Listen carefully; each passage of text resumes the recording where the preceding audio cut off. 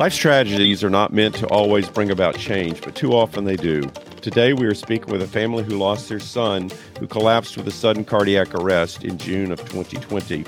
They have been the focus of many media stories, particularly an ESPN Outside the Lines, or titled as In Action Plan, the Matthew Mangine Jr. story. Matthew's story has been the focus of Safer Sidelines, a series of investigative reporters, Stephanie Kuzadem of the Louisville Courier-Journal, which related to the lack of accountability regarding sports safety in Kentucky schools and around the nation. Their One Shot Foundation mission is promoting awareness, education, and medical safety measures in all cardiac-related episodes for competitive youth and high school sports.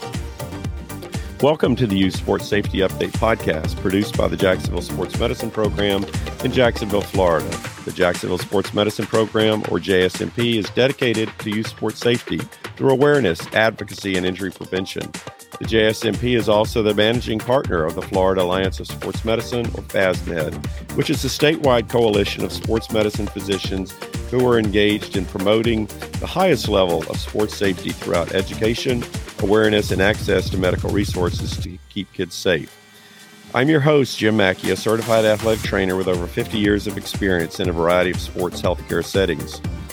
You only get one shot to save a person's life, and the access to an AED and CPR training is an essential life-saving skill we all need to learn.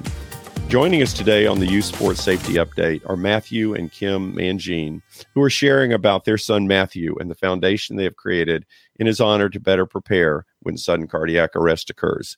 So welcome, Matt and Kim. Thank you. Thank you for having us.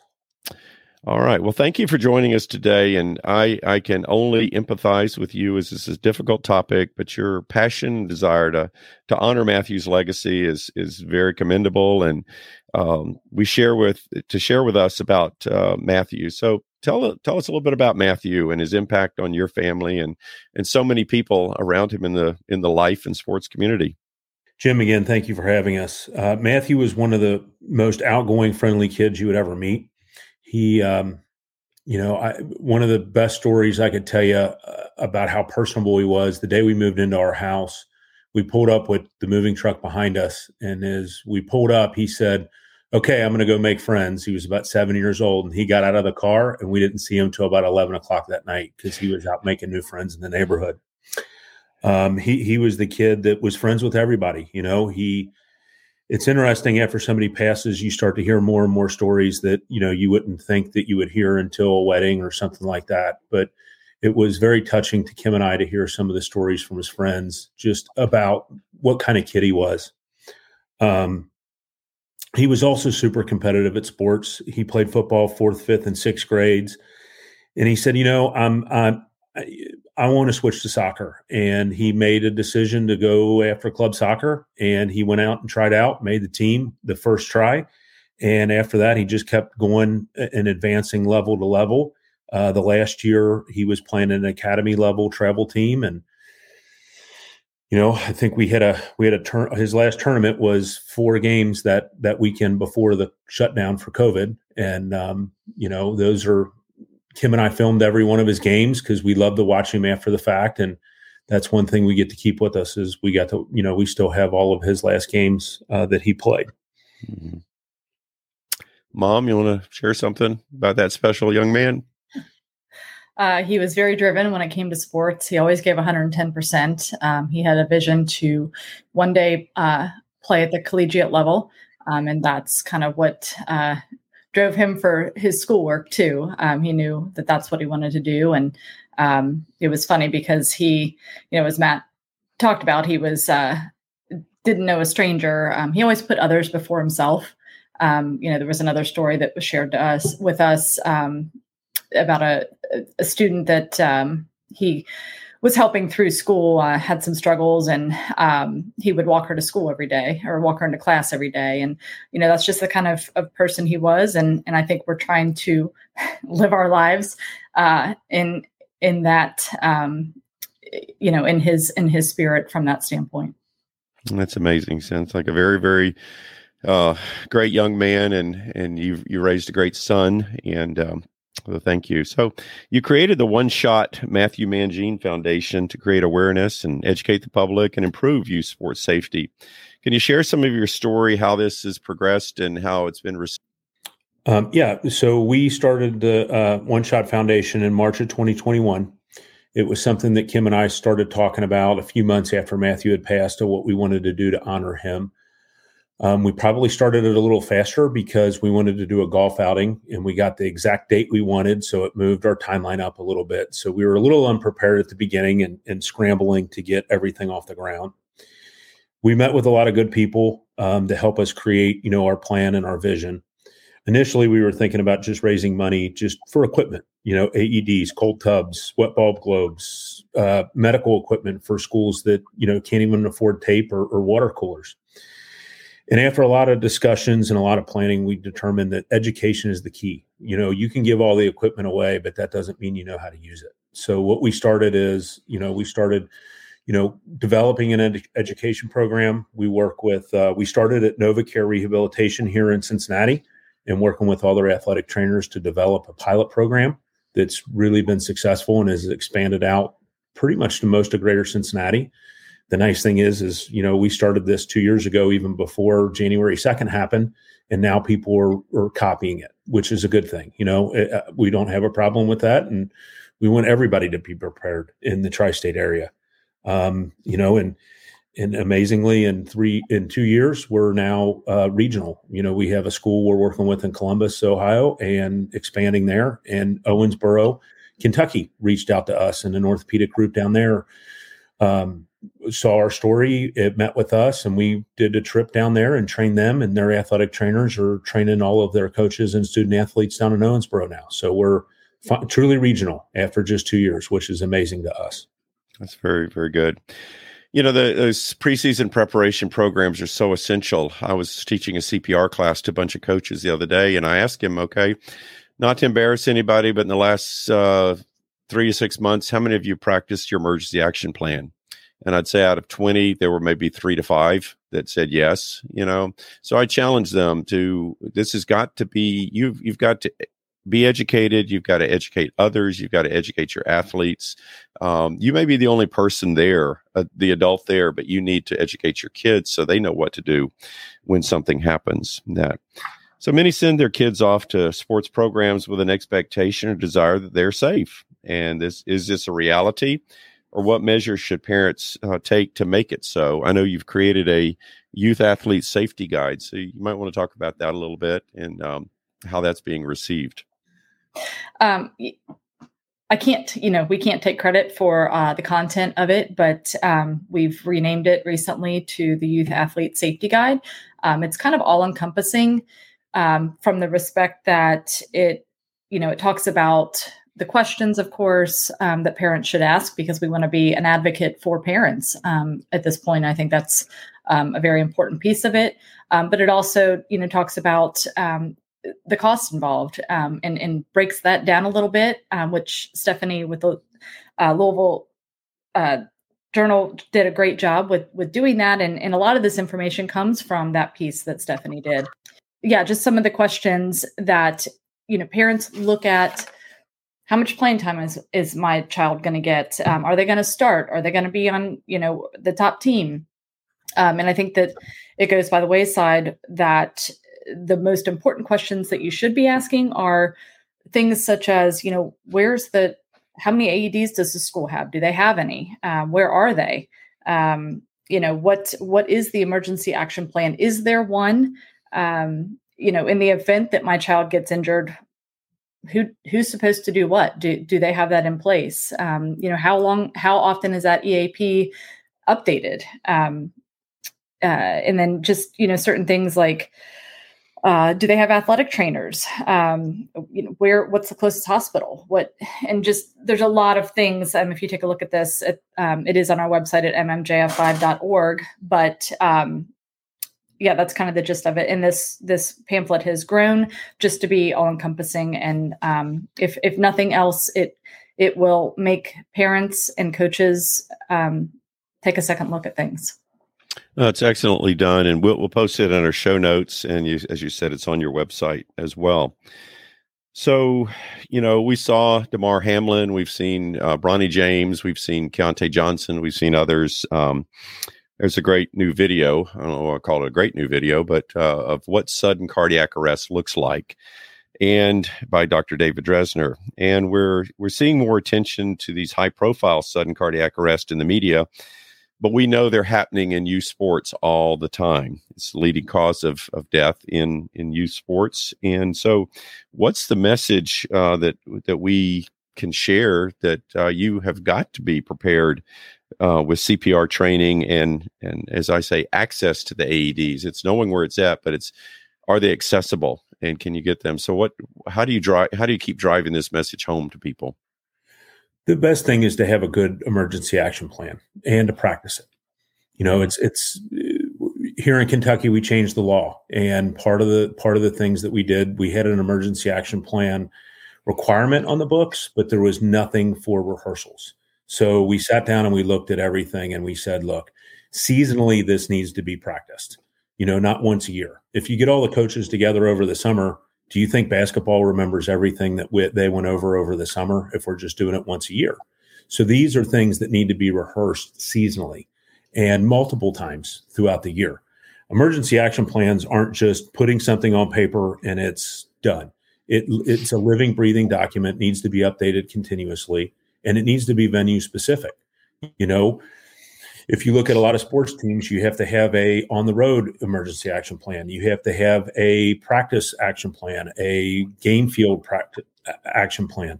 And if you practice something, you're going to get better at it. So, as we always say, it's not a matter of if, it's a matter of when. And if you're always turned on and you're always ready when that emergency arises, you're 100% prepared to deal with that emergency.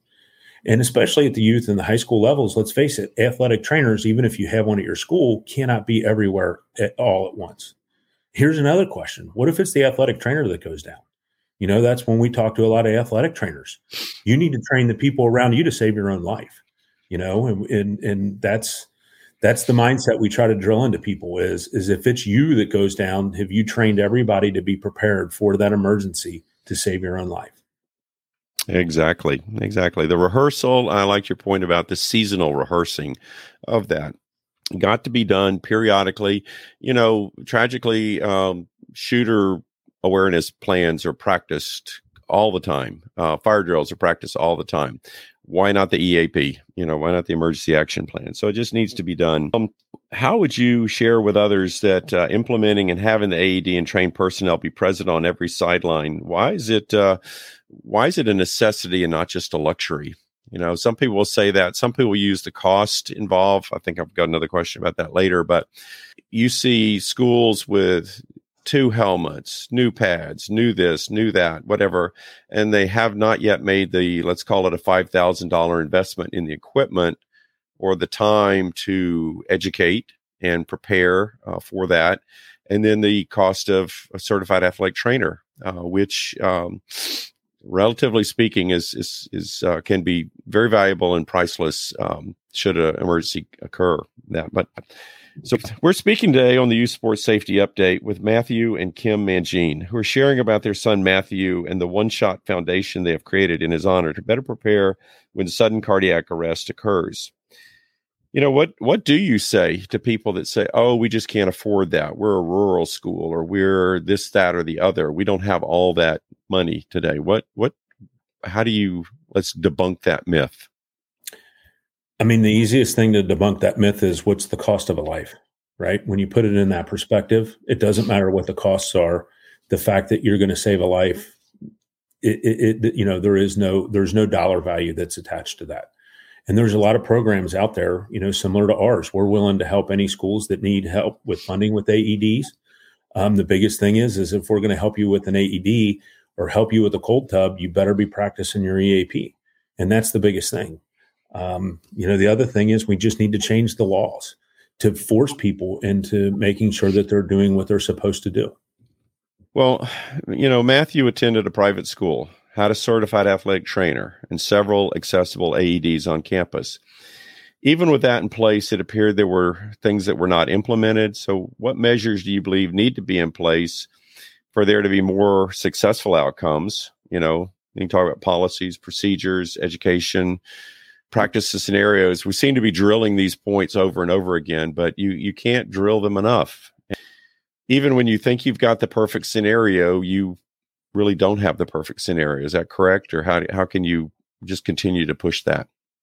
100% correct. There was a certified athletic trainer at the school, multiple AEDs. I think the closest one was 250 feet away that wasn't on the emergency action plan and behind a locked door. We've gone over multiple times about education, right? None of us got good at our jobs by just doing something once, or even just talking about it. But if you can actually simulate a collapse, if you can simulate a heat stroke, if you can simulate even a broken leg, who's calling 911, who's getting the air cast, not everything is a 3-minute emergency. In a heat-related illness, you have more minutes than the 3. And it's interesting that emergency action plans are all encompassing for all major, injuries. And where do 64% of all injuries occur where? At practice, when we're least turned on to it, right? And we saw January 2nd with DeMar Hamlin. That was a game situation. Probably better than even in a hospital. There was more medical to help him. And that's the thing. Those guys trained for that moment, and we see what the results are. Bronny James is another good example. You're at a Division I football or basketball program where there's an athletic trainer there 24/7, and those kids are cared for at a different level. We just need to get that level of care to high schools and to youth sports.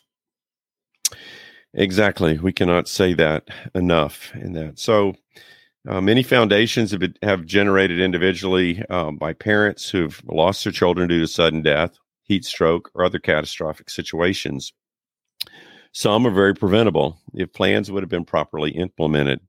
You've been able to partner on a national level with several organizations and other families. I know you went to Washington, D.C. recently, and so share some about that and how you believe we can address sudden death in athletics. And we're talking about sudden cardiac arrest, heat stroke, sickle cell, head injury, which are probably the leading 4, and bring them together. How can we bring these groups together in a collaborative effort and not that anybody's trying to operate in a silo, but you've got to get that collective message out there. So what's your vision and how do you see that working? We have been connected to a lot of great organizations throughout the country. Parent Heart Watch is a national organization that's tried to bring a lot of foundations together. We're a part of that family now. And, I've gotten to meet a lot of, from Florida to Maryland, to Indiana, we're connected to a lot more people nationally, California. And we are trying to get all these groups together to that's the only way we're going to be successful, right? Right now, you're looking at our foundation. It's me and Kim and one other person, our executive director, Patrice. We're just 3 people. We can only handle so much. And that's something that we have to do a better job at. Since day one, Marty McNair and the Jordan McNair Foundation have been integral. Marty and I have become close friends, and he's the one who helped us get to where we are today because he'd been there, done that, and he had a 2-year head start on us. So he was able to help us skip some steps to get to where we are as fast as we are, and we still have a long way to go.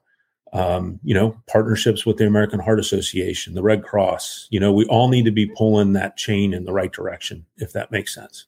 Yeah, exactly. I know Who We Play For was another organization we work with down here, and do a lot of cardiac screening. And we've sometimes that's controversial, cardiac screening, but at the same time, it's very beneficial. And again, one life saved makes a big difference in that. So, Kim, do you have any other thoughts you'd like to add? Just to say, you don't know what you don't know, and I think that's across the board. Coaches, school administrators, parents, ask questions. And we're flooded with information about everything on a daily basis, and we need to parse it out. And remember, when we're in an athletic field, we need to be thinking sports safety and what is my child protected? Are the plans in place? We all like winning, but we all like going home together at the end of the day. And we've got to do those things to do what we can do to prevent, but be prepared. I think one of the quotes by Denny Kellington, the athletic trainer who initially saw Damar Hamlin, was, "I was ready." And that's a message we've got to preach. Am I ready for these situations? And when they do occur, and as I tell many athletic trainers that I've been in these situations, you just do it, and then you'll decompress later on. The adrenaline will wear off, but know what to do it, and then be prepared. Matthew, any other messages you'd like to share as we move on here? I mean, the biggest lesson is don't assume anything, and parents are the driving force. As we say, it takes one passionate parent at every program to change that program completely around. The loudest voice and the squeakiest wheel always gets the oil. So that parent can make a lot of change that they don't realize the power they have. I was thinking that same analogy, and it's not, you're not that parent, but you are that parent that needs to speak up and to say things. And they have a phrase over in England: see it, say it, sort it. So if you see something, or if you don't see something, you need to say something about it, and you need to get it sorted out as quickly as possible. I think some of our key takeaways today are: one, be prepared. Learn CPR skills. It's even if it's just hands-on CPR compressions, learn it. Learn how to do it. It's not that hard. Learn to recognize it. Somebody collapses suddenly, eyes roll back in their head. They may or may not be breathing. They're unresponsive. They may have seizure-like activities. Have an emergency action plan, venue specific, and rehearse it seasonally. And then know where your AEDs are at, and then make sure they are accessible. We talk a lot about this. It's one thing to know where it's at. It's another thing to make sure it's accessible. And within that 1 to 3 minute window, every minute you delay, you take 10% off that person's chance of survivability. Just thank you very, very much. I appreciate your time and efforts in what you're doing, and to really sustain Matthew's legacy. And he's I don't like talking about him in a third person. He is a wonderful child. So thank you, Matt and Kim, for joining us today. We wish you the very best in your healing as you continue to honor Matthew, and strive to build awareness of sudden cardiac arrest and measures that can be implemented to save lives in the future. Thank you for joining us. We hope you enjoyed today's episode of the Youth Sports Safety Update. Our mission is dedicated to youth sports safety through awareness, advocacy, and injury prevention. Guests to the show are stakeholders in youth sports safety. Views and conclusions expressed in this program are those of the guest and not necessarily those of the employees, administration, or associated staff of JSMP, and does not imply an endorsement of any product, service, or opinion discussed. All material presented in this program is provided for information only and should not be construed as professional advice. Any use of this podcast without the express written consent of the Jacksonville Sports Medicine Program or FASMed is strictly prohibited. For more information and access to important resources on youth sports safety, visit our website at jaxsmp.com, as well as our show notes. The Youth Sports Safety Update is a production of the Jacksonville Sports Medicine Program. Your host and producer today is Jim Mackey. Please join us again. Stay safe, and thank you very much.